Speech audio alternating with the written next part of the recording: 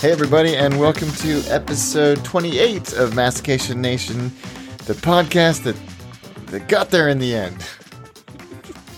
Episode Z, yeah. Z or God, Z. I think that I don't know what made me think about this, but there was a Twitter post I saw. It was either through QI or one of those other sort of random knowledge ones. And there was a Japanese marathon runner at the beginning of the last century. Oh, that's funny. I saw that too. Yeah, you know where I'm going with this?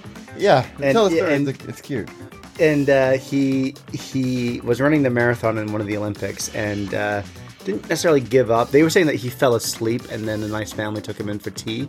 Apparently he just stopped and had tea and then just went home afterwards. And so the Olympic Committee allowed him to come back and finish the Olympics at a later date. And so his Olympic time is something like 56 years. Yeah, he came back like decades later, and when it went back to this, I think was it Stockholm? I think it was Stockholm. So Mastication Nation is the Japanese marathon runner of podcasts. We got there. Yeah, we got there in the end, and apologies to everybody for our radio silence. Yeah, we'll talk about where we've been and why we've been away. Yeah, we always try and record in the summer, but especially this summer, it was never going to be easy. But we are here, and we are finishing up the alphabet all the way through. I think it's taken us, how long has it taken us? 2.5 years. 2.5 years. But no, we've had fun, and thanks to everybody that got in touch and has been sharing their food journeys and experiences, and has also been chewing us out for not posting in a long time. So apologies for that. Yeah, absolutely. Sorry. But people have been in touch, right? I mean, people have been posting wondering stuff where on we Instagram are. Wondering where we are, but also sharing what they've been eating and making suggestions. There still remains a massive layovers, Mastication Nation attaché like trifecta of overlap where people are will tag us in a layovers tweet because they ate something good and on a flight somewhere, or someone will be like, I heard you guys talk about this in the tacos episode, and then I watched the attaché episode of Mexico City, and I went to the same place and I had them there. So I rather like that. What's the word? Synergy? Synergy or symbiosis, yeah. Symbiosis, yeah. So, but yeah, I think we're very lucky because we've got listeners that love food and love to talk about food and love to share food, and I really appreciate it. I think it's I don't want to go through everybody, but a lot of people that have been in touch. Joel Candia, who I think may have guilted into restarting his Instagram account because he took a break for reasons which I think he explained and I think we touched on in an episode. But he came back because, well, we guilted him into it a little bit. But I think it's important that he keeps doing it because everything that Joel posts on Instagram, and mainly in stories, of his food adventures mainly in Perth and Western Australia, but he also goes up to Singapore and Malaysia quite a lot, and also out throughout Australia. It's insane. Like, Perth food game is strong. The stuff that he posts is crazy. Yeah. Burgers and everything, Pan Asian food. I'm just so impressed. So impressed. I think that we need to do a live in Australia or something like that, and just use them as an excuse to go eat our way around Joel's recommendations. Yeah, I mean, seriously, follow Joel. His Instagram handle is #, Joelo, Joelo. So #Joelo. And I think I lost Will, so I'm going to stop talking. Hey, I'm back. Okay. Will's back. That's good. He didn't miss anything. It was just me telling everybody what Joel's Instagram handle was. But he's always sending me stuff, and he found some decent Mexican food in Australia, which is always... Oh, wait, no, I think it was a lounge. Joel, I can't remember. You're going to have to tell everybody because you sent me an Instagram story, which they evaporate over time. But I did reply to. I think it was in a lounge, actually. It wasn't a lounge. It was an airline lounge that he found tacos, and I think that's pretty amazing. So, and he's always in touch, so thank you. And then I rearrange. I want to get on the show because I'm determined to figure out more about you because you're obviously like Archer or something. You drive supercars. Yep. You eat baller food, mainly Southeast Asian in LA, but you do go off piste from time to time. And yeah. And the only person you let get close to you is your dog. So yeah, your dog, your cool dog, your pug. I think it's a pug, isn't it? A pug? Yeah. Free range in LA. If you ever need anything, any food tips in LA, follow him on Instagram, FE, and then the word arrange. Because holy cow. He hit me up a few months ago, and he was coming up to NorCal for work. I think he was going to see the Tesla folks or something. And he asked for some suggestions, and unfortunately, every single suggestion I gave to him was not open at lunchtime. But I think he ended up going to Octavia, which was one of the places I went to a few years ago and talked about on the show. And they did the tasting menu, and I really, really enjoyed it. I think he was able to get in there to try it out. The other suggestions I made were Liho Liho, but that's not open on lunch, which is fantastic in the city. And then the quintessential hike of going and climbing Mount Tam, which has the most wonderful views of the Bay Area and is quite close to where I live these days. So I think he had a pretty good trip. So next time I'm in LA, I'm gonna hit up Fair Range to reciprocate, shall we say. Yeah, absolutely, because that dude is he knows all the spots. And actually, anything along the 599 corridor, I saw you the other day going up and down with a car or some sort of car at a racetrack, and then shortly thereafter on your Instagram stories, finding these places in like the middle of nowhere off of 99, like Madeira in California and Atwater and places like that. So he's your guy for California and Central California knowledge and car porn. So Chris Ratcliffe, I know that you're a big car guy, so have a look as well. He likes cars, not into sort of Hemis and stuff like that. Not big. Yeah, no, these are real cars. But no, thank you for everybody that gets in touch with us and has commented in the past. There's a ton of you, and thank you, because you have kept our mouths watering while we've been away. And actually, you posted, I assume it was you, it wasn't me, but it was on the Mastication Nation account. You posted some controversy back a couple of months ago. Not necessarily controversy. I realized that I thought we were like only a few weeks from recording again, and I was just trying to do some filler content, and then it turned into a lot longer than that, so I apologize. And I was sitting at Lane Splitters Pizza in Berkeley, California, near my old neighborhood. And they have a very nice outdoor back garden, and there's a lot of young families with kids. I'm sitting there having a slice of pizza, just a beer. We're going out to dinner afterwards, and I saw this family rock up, and there was a bunch of them, and they made their order, and they were like, hey, can we get one pepperoni pizza and then one cheese pizza party style? I'm like, what the hell is party style? And so party cut style, sorry. And so I looked it up, and I was so offended that I had to put it onto Twitter for everybody's feedback. So for those who don't know, party cut is, rather than cutting it into triangles, which makes sense for a circle, you cut it into squares, and not like Roman style squares where it's like thick and on like the right, which is also bread. Cooked in a rectangle as well. Exactly. This is cooked in a circle. And it's normal, like floppy, kind of West Coasty pizza, and then cut into rough geometric shapes. And I guess it's so that the kids can have more, like they can't knock out an entire piece. But the crust to everything else ratio and like cheese fingers, I don't know. I put it out there, and I got quite a lot of feedback from Nick_I. He said, as a New Yorker, I have not heard of this, so I deem it sacrilegious. Love the podcast, by the way. I sent a photo out so everyone could see, and I said, thanks. As a New Yorker, your word is gospel. I will say that. I like New York style over Italian style.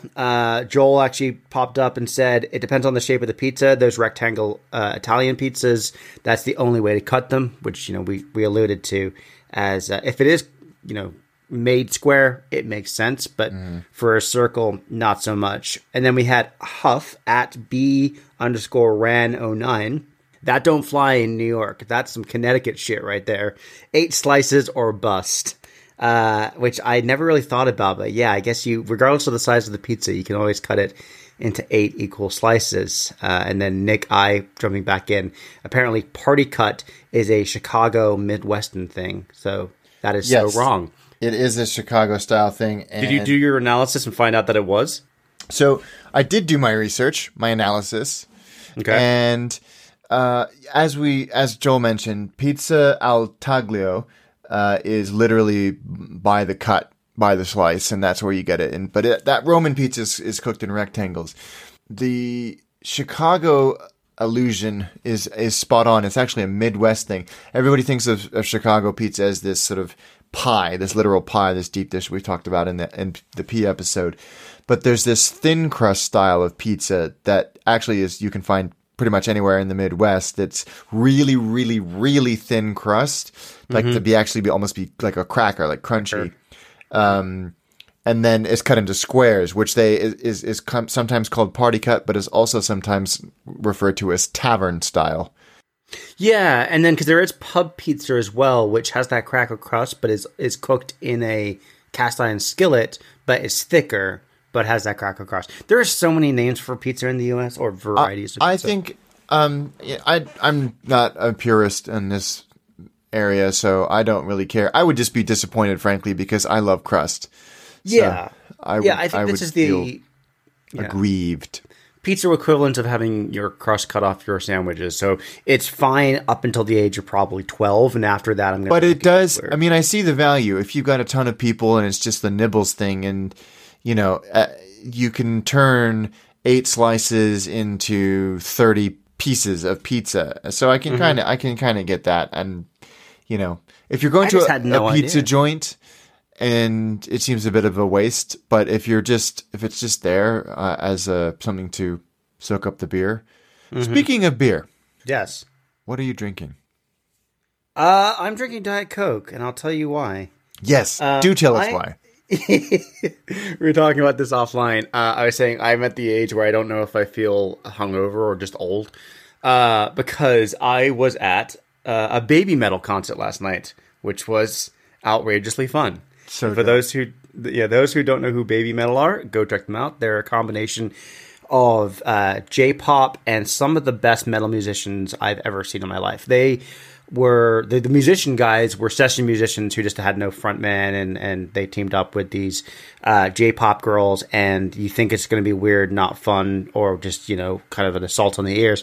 But it's so good. And what I loved about the concert last night is that I didn't know what the audience was going to be like. And it was 90% like proper, metalheads wearing denim and patches and stuff like that. And then the other 10% were their kids, which I thought was so much fun. They're all wearing their protective headgear and stuff like that. But it's a great entry level, to metal, because taking a 12-year-old, no, less than that, there was 7-year-olds there, to Anthrax might be a little intense. So, wow. Taking them to Baby Metal, I think, is a good way to start. Yeah, I love them. We first discovered them when we were trying to find the soundtrack for our very first Tokyo episode for Attaché, and although we couldn't use them in the episode, I've been a fan of them ever since. And their live shows that I've seen on YouTube look amazing, so I'm very jealous that you were able to go one. Yeah, I went with our good friend Keith, and he found out that they were performing up in Sacramento in a week and a half. He was like, I'm thinking about going. And then he texted me this morning and goes, it's a festival. And I don't know if I want to spend $150 to see the one band I want to see. But, no. There are people that follow them around. And, so I'm drinking Diet Coke because I need to get rehydrated. At a couple of beverages last night. And I think it's more that I was dehydrated from being up past 11. I think that's what it was. Yeah, welcome to adulthood. Exactly. What are you drinking? I am still not drinking. So I have been doing the rounds on the old non-alcoholic beers. I have discovered a few very, very good ones, and I like to do the PSA of what's good and what's not good. There are now so many good non-alcoholic beers because we brew them. I don't do anything. But the breweries brew a beer as they would like it, and then they use reverse osmosis to remove the alcohol. Massively oversimplifying that, but that's why we can have non-alcoholic beers that actually taste like something. So, Craig McCormick, get on it, please. Make a Glen Affric non-alcoholic beer. I know I'm oversimplifying the process, but you make such great beers that it would be good to have a non-alcoholic one. Because of the wonderful Pan Mass Challenge that we all did, I discovered Athletic Brewing Company out of Connecticut, and they were one of the beer sponsors of the PMC. And actually, when I arrived in Boston, you had got them by accident? Not by accident. So again, thank you to everybody who donated to the PMC. It's wonderful that you all did. I got there a couple, 24 hours before you did.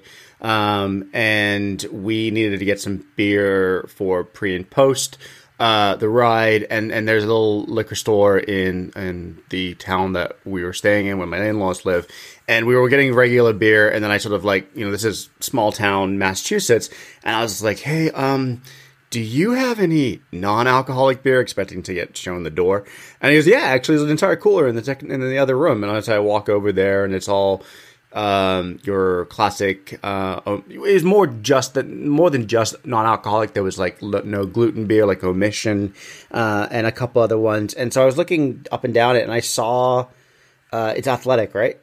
Yeah. Name of it. So I saw them, and they had about 2 or 3 different varieties, and they were like, yeah, we actually just got a hold of these guys a few months ago.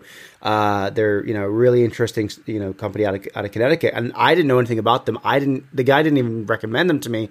He just gave me that opinion when I went up to the register. Their can design is what caught me, and it's really, really I'm a sucker for a good bottle design or good can design, and we took them back, and Alex was like, oh, you had already heard of them, right, at that point, or were you just like, oh no, this is really good? No, I'd heard about them. My son was in hospital for most of the summer, so I spent a lot of time reading severely outdated magazines. And one of them was like Outdoor or Outside, or one of the nature magazines that makes me feel terrible about myself. And it had it in there, and I thought, oh, good, I have to find that. And then I couldn't find it anywhere on the West Coast. And then I walked into the door at your in-laws' house, and there it was. And it was really freaking good. It really was so is. good. And at the end of the PMC, the Pan Mass Challenge, they had a tent, and I told my father-in-law and your father-in-law and our father to have one. And everybody agreed they were great. I ordered a case of them when I got back to California. They're very, very good. Anyway, my apologies for digressing. I am drinking a Freedom. I'm going to crack it open right now, which is made by Dam, D-A-M-M, who make, they're probably the most famous beer is Estrella, the beer, not the country. I was about to say, that sounds like a place down under. Yeah, it's a Spanish beer. Okay. And oh, yes. No, I know them. Mm-hmm. Got it. Yeah. There's a tapas place in Berkeley that only sells that stuff. Very good lager beer. This is a non-alcoholic lager beer. Very good. Brewdog are smashing it with theirs. They've got 2 or 3 non-alcoholic beers that are excellent. So it's a good time to, especially since we're in Stoptober or go sober for October, depending on where you are. Good time to discover some non-alcoholic beers. Yeah, and I think that's something that I realized as well. And our mother has been staying with me for a couple of days, and we were talking about it because we like a 6:00 drink. She was talking about how she has found non-alcoholic Prosecco, which is not terrible. Some of it's not terrible. I had some recently, and it tasted like anus. It was horrendous. It was like ultra sweet elderflower. Well, that's what she said. She said a couple of the ones that she had, and Mom hates sweet wines, only drinks that, the driest of the dry that can peel paint off walls. She said that a couple of them were really, really bad, but she found one that she thought was quite good. So maybe you didn't try that one, or she just is coming around to the sweet fake Prosecco. But it's a trend, and I've had the Athletic, and I've had a couple other ones. It's so good that I don't miss the alcohol. And I think it's funny that we're talking about this because later on in the episode, we're talking about something else, which is it's so good I don't miss X.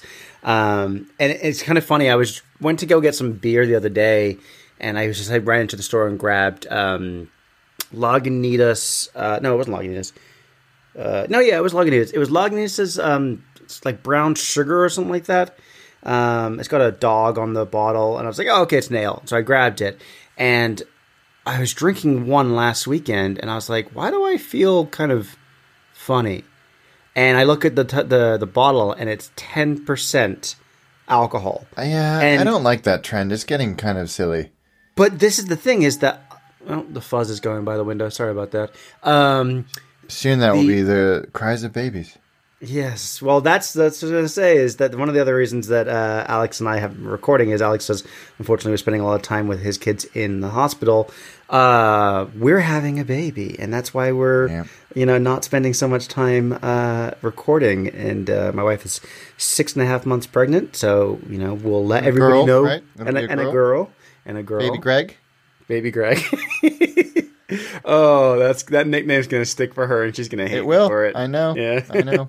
She'll hate Greg for it. She'll hate Greg for it, yeah, because aspirational figures and all that lot.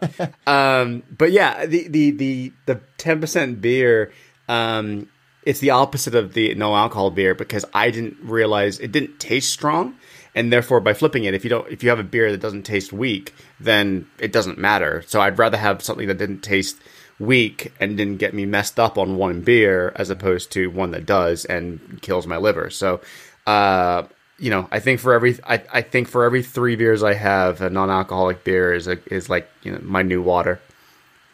It was my 40th birthday this summer, and everybody knows I spend my summers in California, and you'd think it would be easier for us to record when we're in the same time zone, but that never ends up being the case. My wife surprised me and flew a bunch of my friends in from all over the world, and quite a few of them were from the UK.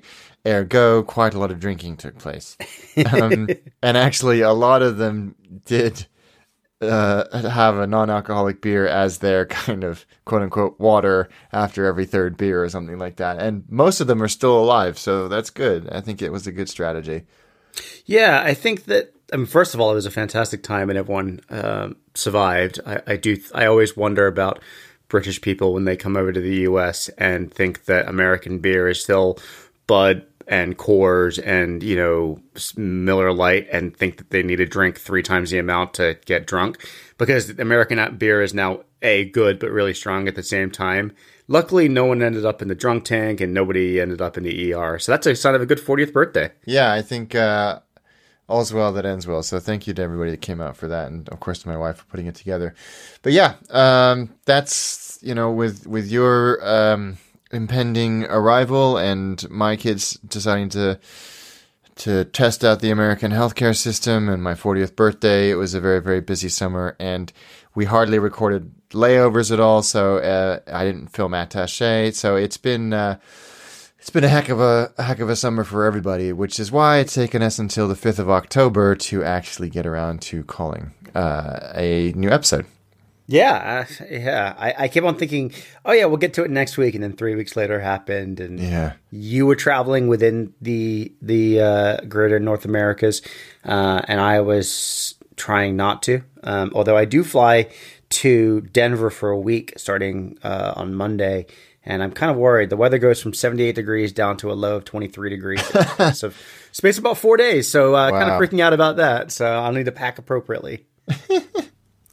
But I guess, like, for the sake of old habits, do you have a best thing you've eaten recently, or do you want to hit on a couple? There's one that I think is the most noteworthy, but there's a few. I've been doing a little bit of traveling here and there, and I think I've been to Mexico City not once, not twice, but thrice this year, and I'm falling in love with that city more and more. I've eaten incredible food. It's my favorite food city. You can eat super well at a quote-unquote fine dining establishment for nothing, but of course the street food there is unparalleled. So I've been eating. I'm going again in a week where I will continue my sojourn of eating.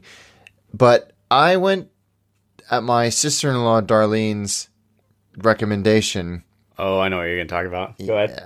She, my sister-in-law knows me, and she sends me messages every now and then with these food porn. It's food porn. And she said, there's this place in the Bay Area. It's a pop-up called Man vs. Fries. And I'd been wanting to do it forever, and I was so excited that I ordered it. They have a kind of pop-up inside a otherwise benign taqueria in Livermore. I think there's one in Oakland as well. Anyway, they have this thing called Standby. Okay, so they have a bunch of different things, but what we ordered was the asada fries. So you get French fries, and you can pick between curly fries, straight fries, or waffle fries. And you pick your meat. It's either carne asada or pollo asado or vegetarian, grilled vegetables, which is fine.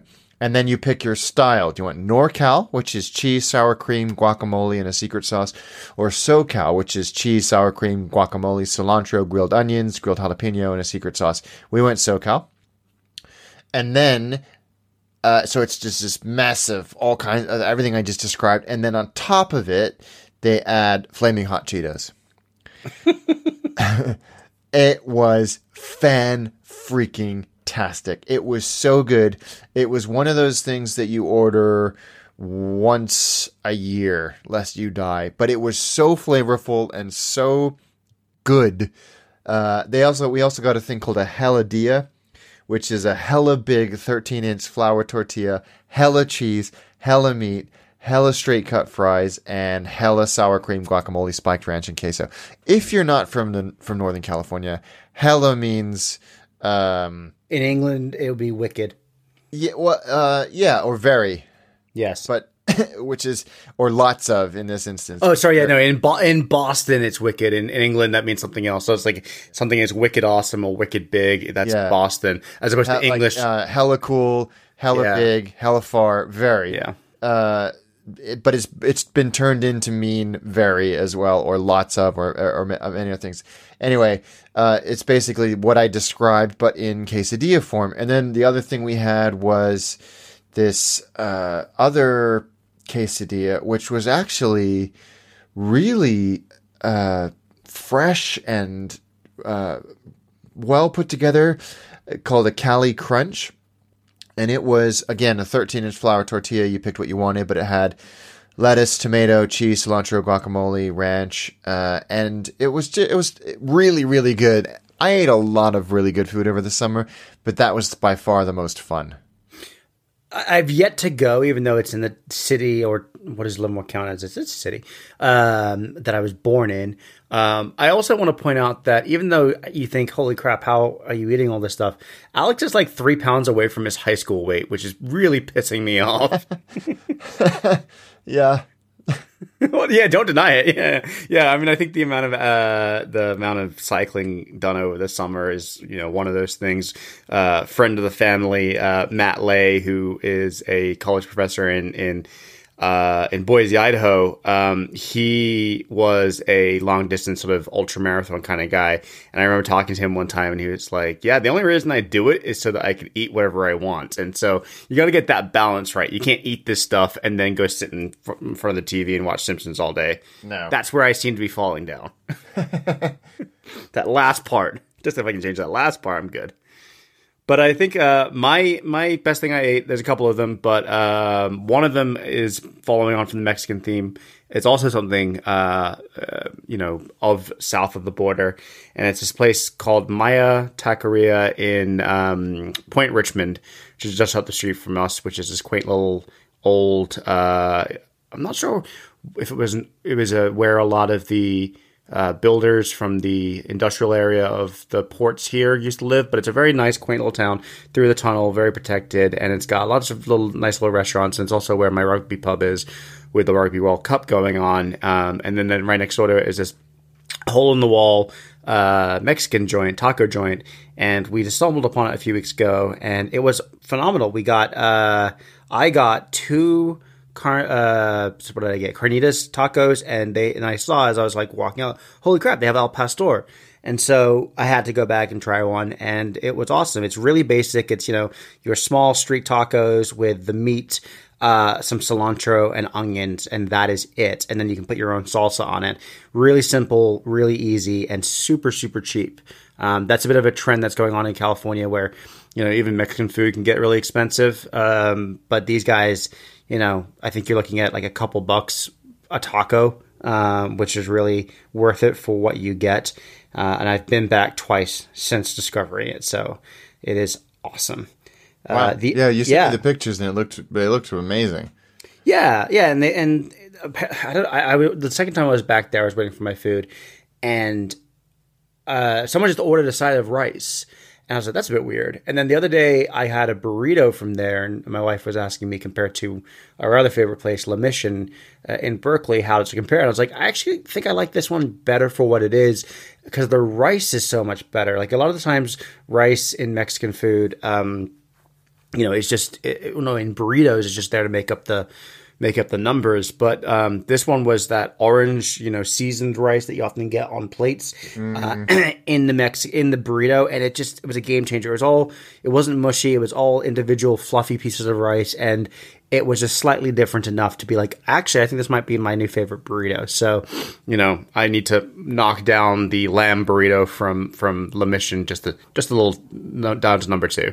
I need to try that lamb burrito. I do love a good lamb burrito. It really is. Next time you're back and we go to Berkeley, I'll take you. But the other thing was something that you got me, and it's probably the most traveled snack I've ever had. So we met in Toronto back in June-ish, and we talked about that ad nauseum in the last episode.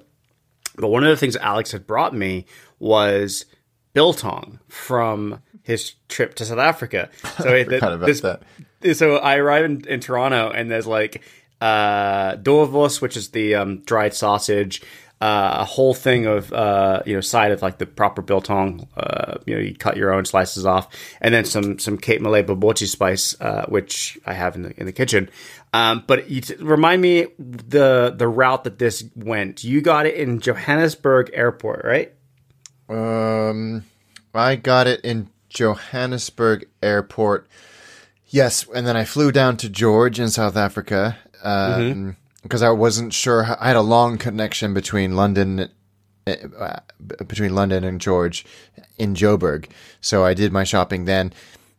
Joburg to George's domestic, and then I went George, Joburg, London, JFK, Toronto, and then you took it back to California. Yeah, so this was, and at each one of those stops internationally, either one of us could have been pulled off to customs and had the nylon glove treatment or the spit. It's not something that you should be properly. I don't know the exact rules, but you would think that dried meat is something that you're not supposed to be bringing across international borders without some sort of declaration. Well, there we are. The deed has been done.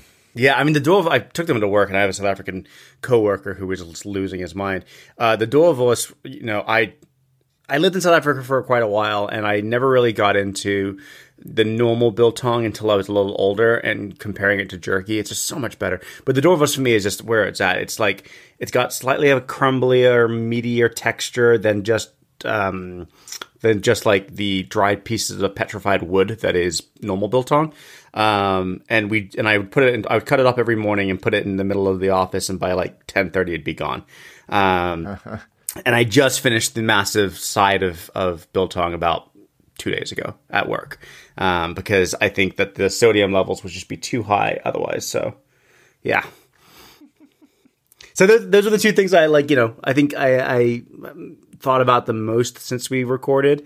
I'm sure there's other stuff I haven't thought about since then, but will come to me. And yeah, I think we did this last year where we talked about our summer of eating, and that was sort of more of a self-imposed time off. This is more just, as Alex mentioned, finding the time to record. Yeah. Yeah, it's just been it's been difficult, but it means that we've been able to do lots of other things and eat lots of wonderful food and read lots of wonderful books and all of that. In theory, I have 3 kids, so it never really works out that way. But there we are. In theory, one of them is hypothetical. One of them is hypothetical, but I do whenever I go to California, I do go to the big bookstores and small bookstores and everything in between, and I look at the cookbooks just to see if there's anything I'm missing out. And I know that you and I can't remember if it was a real conversation or a virtual conversation. It was virtual. It was virtual. The reason I remember this is because I was looking through my photos on my phone to think about. I take photos of all my food. Basically, I'm that guy. So I wanted to know what I was going to talk about. It was my favorite thing, and I saw what you're about to mention. Yeah, I can't remember even what the context of the conversation was, but it was basically what's your go-to cookbook, right? Yeah. It was. I think you were just looking at what you couldn't get back in England, or what wouldn't travel very well, and that you might be able to learn something new, learn something different. Mm-hmm. And the text message, I'm just trying to pull it up now, so give me a second.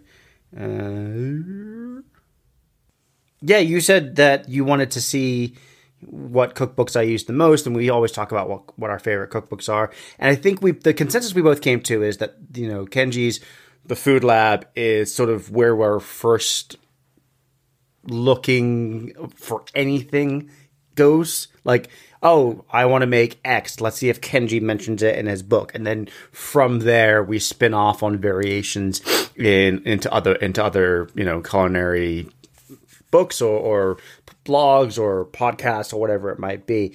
And you were like, what is the one that you use the most? And so I sent you back a photo, and you were like, really? I'm shocked by that. And it's a Jamie Oliver book, actually. And it's his Jamie's Dinners. And I think it's like 15 years old, because everybody looks really, really young in the photos. And I was thinking about this the other day because they were doing a retrospective on Jamie on BBC Radio 4, just given the whole, collapse of his restaurant empire, which we won't go into too much, but it seems like he didn't have much to do with the day-to-day running once it started imploding. And I think he said he put 10 million of his own money into it to try and keep everyone afloat.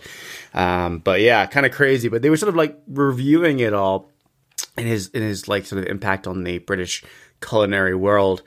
And I was going back and sort of thinking about who got me into cooking in the kitchen. We talked about Bourdain being an inspiration more for like wanderlust and just appreciating food at wherever you have it. But the actual cooking for me came down actually to Jamie Oliver at like 17 and then Alton Brown at like 21.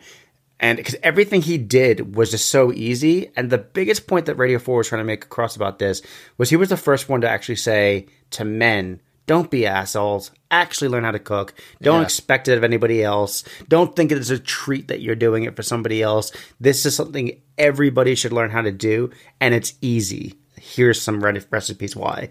And his Jamie's Dinner one is just one I go back to over and over and over again. That's interesting. Yeah, I was surprised, but I must have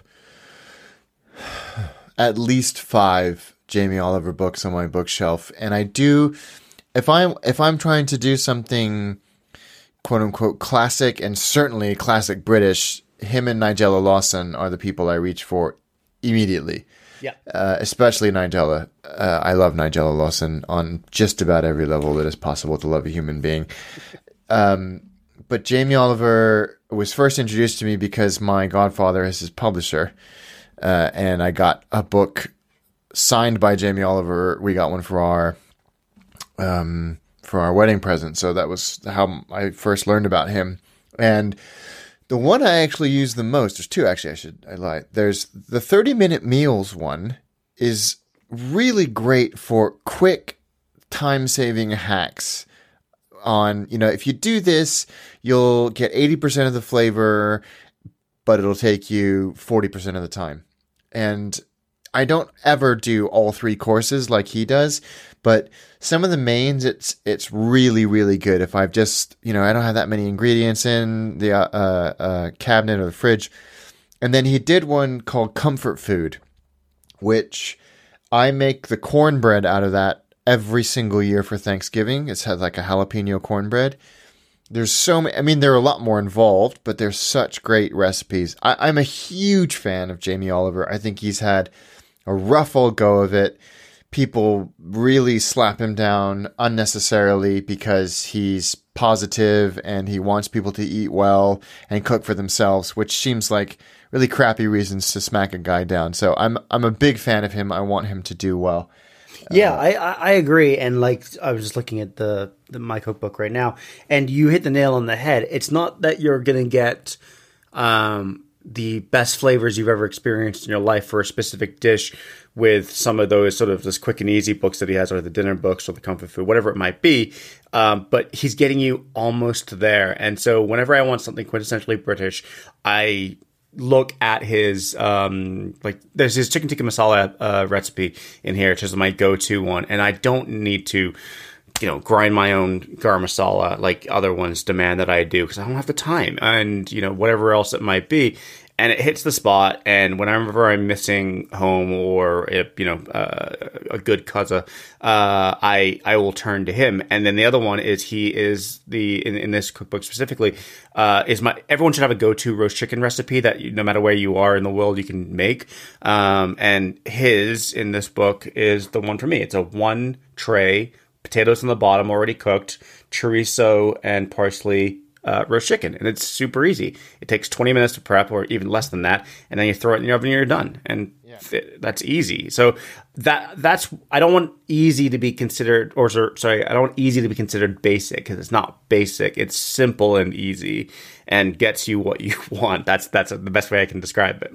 Yeah, no, I love him. I think he's got good stuff. I don't consume any of his online content or TV content. I used to watch The Naked Chef when it was on, like 15, God, maybe even longer than that, 20 years ago. 1997, I think. Was my date. Yeah. I used to watch it when we were living in America, so it would have been 2000 onwards for me. But I liked that a lot. Yeah, I'm a big fan of his. The other one that if I need a side especially, and I'm grilling something and I've got people coming over and I want a side that's not stodge or really boring, yep, I always reach for my Yotam Ottolenghi books. I knew you were going to say that, and I 100% agree. Especially the Jerusalem one, mainly because I love Middle Eastern food, and this is archetypally Middle Eastern food. And they're always, all the recipes are fresh and crisp and beautiful and colorful, and the ingredients, bar 1 or 2, are almost very, very easy to get. And I've never been able to screw up one of his recipes. Yeah. Because it's sort of like, oh, if this happens, don't worry. Exactly.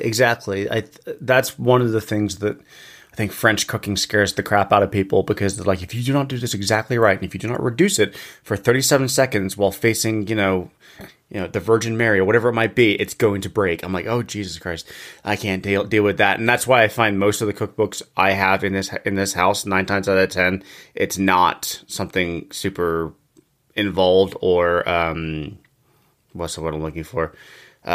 Complex. And to be clear, audience members and listeners and whoever is tuning into this fine podcast, we are in episode Z, and I just want to make sure that we're not actually doing anything Z related. This is the end of the alphabet, and so we're sort of catching up on all the things that we may have alluded to or missed off on in previous episodes, and sort of just rounding out the alphabet. So if you're looking at when are they going to talk about Sitar? I'm like, we're not, sorry. No, this is not going to happen. Yeah, sorry. But Yotam I can never pronounce his last name, Ottolenghi, sorry. I always get it mixed up with Otamendi, who's the defender for, what was City, that? Isn't it? Yeah, Man City. He's started to really pop in the US. I know he's been big in England for a while now, but I think the last couple of years now, especially in San Francisco, you can say his name and everyone just goes, oh, the salad guy, right? And it's like, kinda, yeah. Yeah, well, he does make a lot of salads, and they're beautiful. I'm just looking at the book now. There's all kinds of stuff, but I think it's his stuff is fantastic. I'm a big fan of his. Yeah, and then the other book I had was the Epicurious cookbook, which is kind of a combination of professionals and other bloggers who've been combined into a cookbook, and I mark all my favorite recipes and stuff like that. Me too. just for quick, referral. And I think that what's good about this is that Epicurious, for whatever you think about them, do get everything sort of, I don't want to say it's like the Rotten Tomatoes of cooking, because Rotten Tomatoes is somewhat controversial these days. But it's trial by jury, and things that are good from people that know how to cook things rise to the top generally. And I've never been steered wrong with the things that I like on there. I mean, obviously I don't cook things I don't like, so I couldn't tell you if their flan's good, because I can't stand flan. But their roasts are really good. They've got a fantastic turkey recipe in there, some great pasta recipes. And that's sort of what inspired me to know what the rules were to try things with pasta. I mean, I do a langoustine pasta with lemon and parsley, and I never would have thought about doing anything shellfish related in pasta beyond, shrimp or maybe mussels. And this sort of gave me the encouragement to try things out. And then, you can't screw up good pasta. I mean, you can't screw up pasta if there's things in it that you like. I guess that's the point of it. No, I think that's spot on. Yeah. So yeah, if you have any cookbooks that you either had from your entire childhood or life as a home cook, or that you have found while listening to the podcast, let us know what you're using, what your favorites are. I'm always interested to see especially between the US, the UK, Canada, Australia, sort of ones that share a common language, what pops in each of those different countries. Like I said, Yotam Ottolenghi wasn't big here, and now he is. But I wanted to tag back on something we talked about earlier, which was the non-alcoholic beer, and how the sort of non-food theme is becoming more and more popular. So has fake meat really taken off in England yet?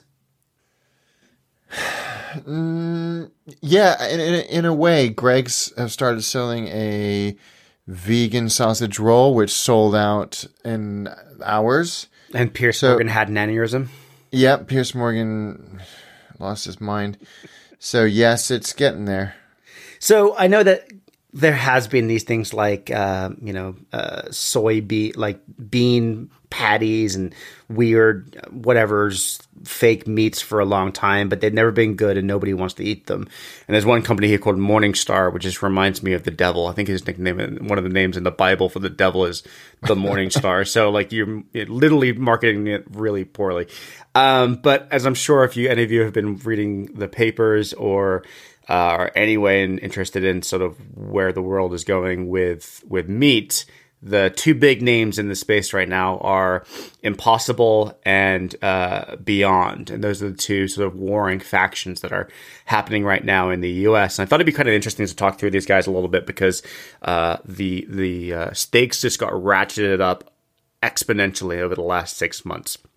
So I'm sure you're familiar with them. I know, like, you've talked about having an Impossible burger when you were last in the U.S. and you thought it was fantastic, and you even put cheese and bacon on it on your fake meat burger. And I was reading an article saying that basically in 2019, economists believe this is a $140 billion opportunity for the fake meat world, and the only two true contenders really do seem to be Beyond and Impossible.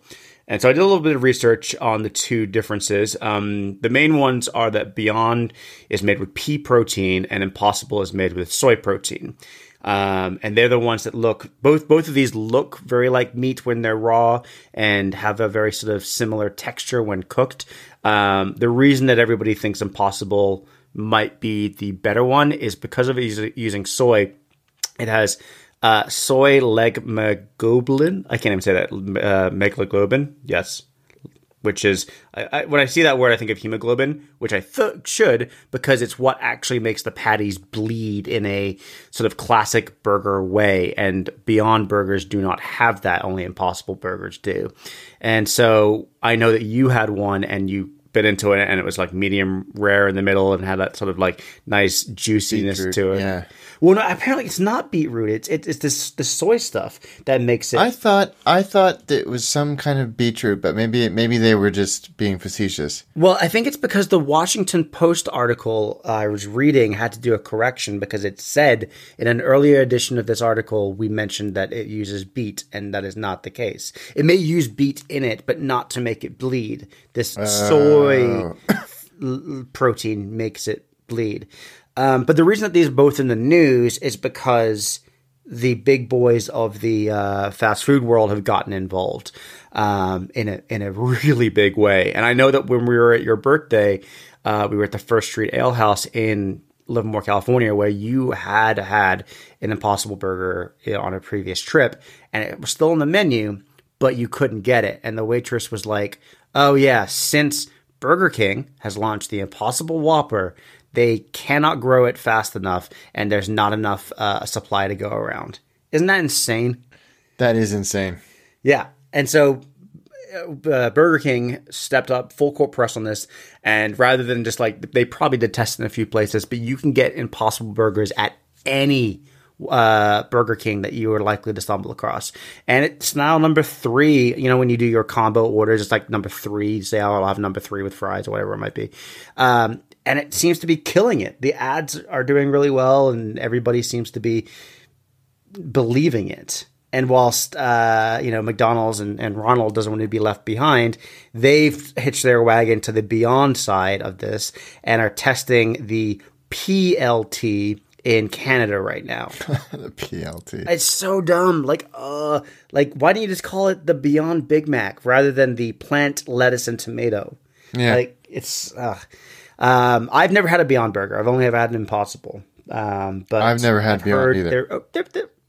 I've heard they're pretty good, and they IPO'd about 6 months ago. It's pretty amazing, really. And you know what? Great. It's hard to begrudge it. Yeah, no, and I guess that was sort of my main point for this is like with the beer, it's not for. Non-alcoholic beer is not for recovering alcoholics, or it's not for people that don't like to get drunk. I think their main market is for people who want to not always to have the alcoholic beer. That's the market. And the reason I bring that up with the fake meat is that everyone's like, "Oh, it's for vegans or vegetarians." Like, no, it's not. It's for people who are meat eaters who want to cut down on their meat. They did a study on Impossible Burger, and they said that the majority of people that are buying it were aware of the impact of livestock farming on the environment, as well as the implications for their health. But it's not being marketed as vegetarian or vegan, even though the press kind of picking up on that.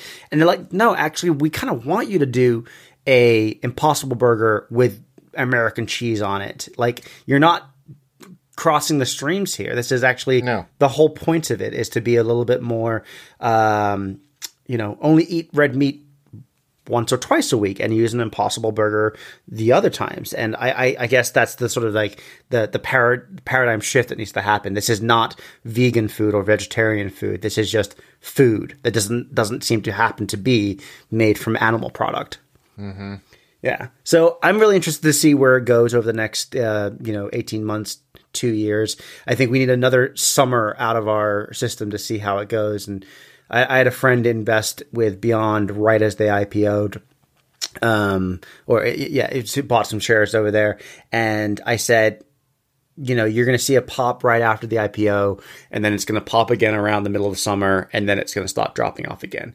And that's literally what has happened. Because everyone was like, "Oh, I'll throw a couple of these on the barbecue, see what happens over the summer." I think we need to see another summer to see whether or not, the upward trajectory can survive the cold winter months when nobody is going to be grilling. Yeah. Yeah. I think because it's hit or turned this, what's the word I'm looking for? Because it's created this arms race with the major fast food chains, I think it's just put the whole thing, it's catapulted the idea into the zeitgeist overnight almost. And this is not going to go away, I don't think. Yeah. Because it's taken, 40 years to come up with a decent vegetable protein or non-meat burger. Yep. I'm more skeptical about the steaks and the sausages and stuff like that. But the burger, I am wholly convinced on. I agree. I think, that, and maybe even in, what's it called? Like lasagna, you're not going to notice it enough to be different. Actually, I think the biggest challenger on whether or not this is going to be successful or not in typical American fashion are going to be lobbyists. There are already multiple court cases working their way through lower courts in a number of different states about cattle lobbyists claiming that they have to note these things to death when they're on the packaging, being like, this is not meat, not a substitute, blah, blah, blah, blah. They're really scared about what this is going to do to the American cattle industry. So there's even one saying that it was somewhere random, like Missouri, that was like, these legally should not be allowed to be calling themselves burgers. And I'm like, come on, dude.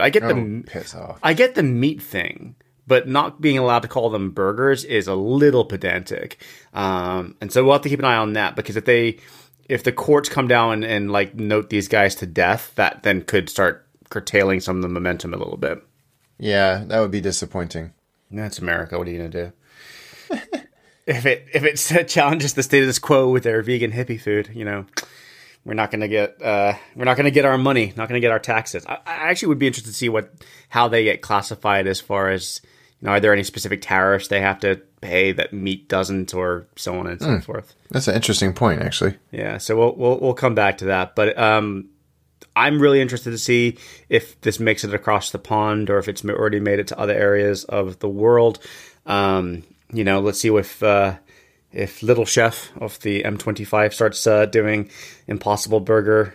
I think Little Chef doesn't exist anymore. No, that really dated me. What's the new one? I mean, obviously Greg's. Oh wait, yeah, I don't think it exists anymore. I think it died 4 years ago. Oh, that's sad. Well, Wimpy instead, which is everyone's favorite worst burger. Yeah, I think it's well and truly dead. No, I think it'll be fine. I think it will do well. I think they're doing a lot of Vox Pops commercials for it, and if you haven't tried one, guys, go out and try one. Try a Impossible Burger or a Beyond Burger if your local sports bar, which is where I first had mine, has them, and then go and try McDonald's or Burger King and tell us what you think. Yeah, and do it like a proper burger. I think the big mistake a lot of people are doing is oh, well, I just want to see if I can tell the difference. So just get a burger with all the fixings on it and eat it that way, as opposed to a plain burger, because it's going to taste weird that way. Yeah, no, spot on. And so the last thing I wanted to sort of touch upon was a BuzzFeed article I saw. I know, and I woke up one more. I think you woke up to a text message from me being like, "We're going to talk about this BuzzFeed article next summer." It really pissed me off, and I get annoyed by little things. And so there's a BuzzFeed article that came out in September, which was let's see what date it was. It came out on September 17th, and it's 36 kitchen tools and gadgets you can get on Amazon that people actually swear by. And this kind of nicely dovetails off of our supplies episode from a few months back. And anyone who knows me knows that I enjoy all my cooking utensils, but I hate things that are either unitaskers because of Alton Brown, or just take up space, or can be done with, there's no reason for it, that you can do it with something else. And so I was just looking through this, and I was just like, okay, no, this is not good. So Alex, would you want a crepe maker in your home? And all it does is literally cook crepes. You can't do anything else with it. Stupid. And it's the size of a drum kit. So yeah, nope, not going to. I don't even like crepes anyway. Okay, yeah, me neither. Give me a freaking pancake. The next one was a bread maker, which fine, but it all has its own sort of weird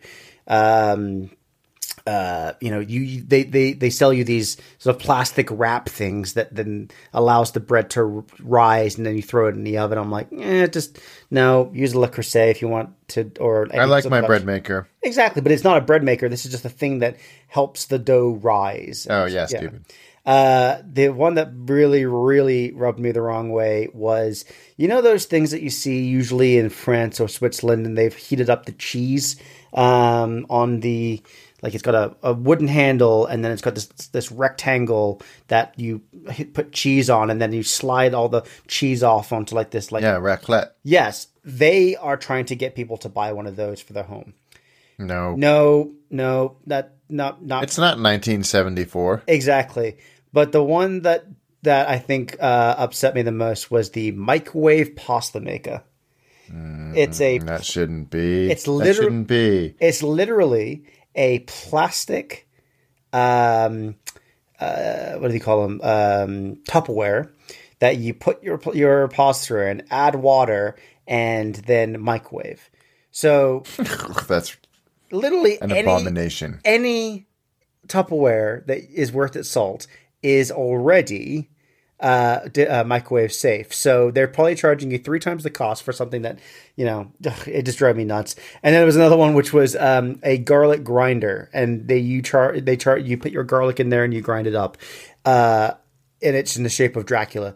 Funny, but any grinder will do that. You don't need a specific grinder to do that. And you don't even really need a grinder, frankly. You just do the Martin Yan slap. Yan Can Cook slap with the side of a knife. That's what I do. And what's funny is that you could tell that the writer of this article was reaching, because every 5 or 6, there's legitimate ones that make sense, like a kettle or an Instant Pot or, some sort of, these knives that seem solid. And they're like, yeah, that makes sense. That makes sense. And their editor's like, man, these aren't cool. Go find something cool. And then they were like, okay, what about this?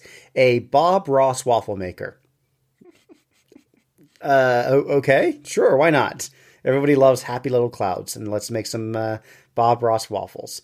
So I think the point of this article was A, to piss off Will Hunter, but B, anytime we're getting into the wintertime, we're getting into like sales and Christmas.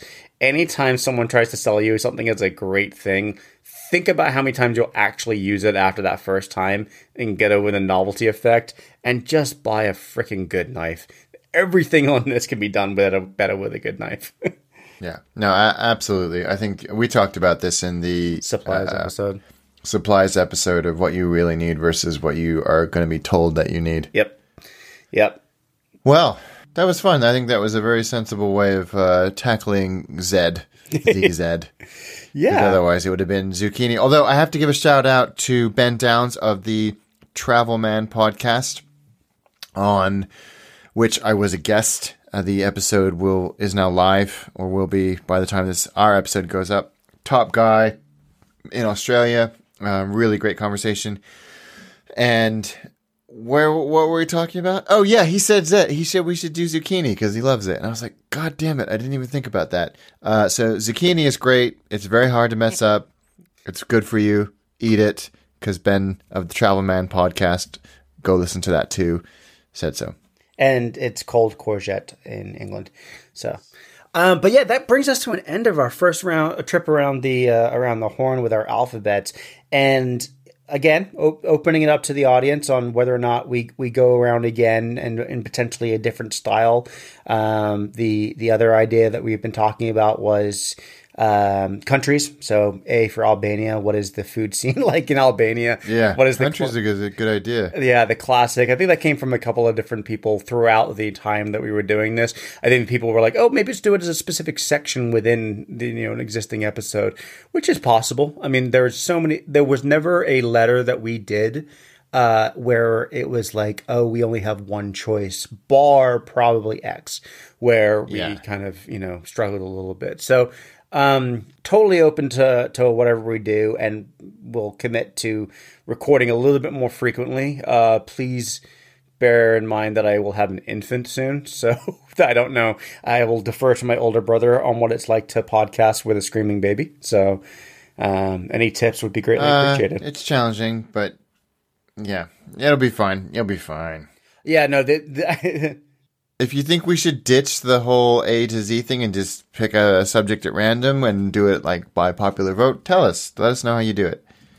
I was going to make a will of the masses joke, but I think it's a little too sensitive given that we're 25 days away from the implosion of the British Empire. So, yeah, I think we can do whatever the audience wants as long as it's not leaving the EU. There you go. Yeah. Because that'll take even longer than it took to go around the episode once. Exactly. All right. Well, thank you guys for listening. And until next time. Eat well.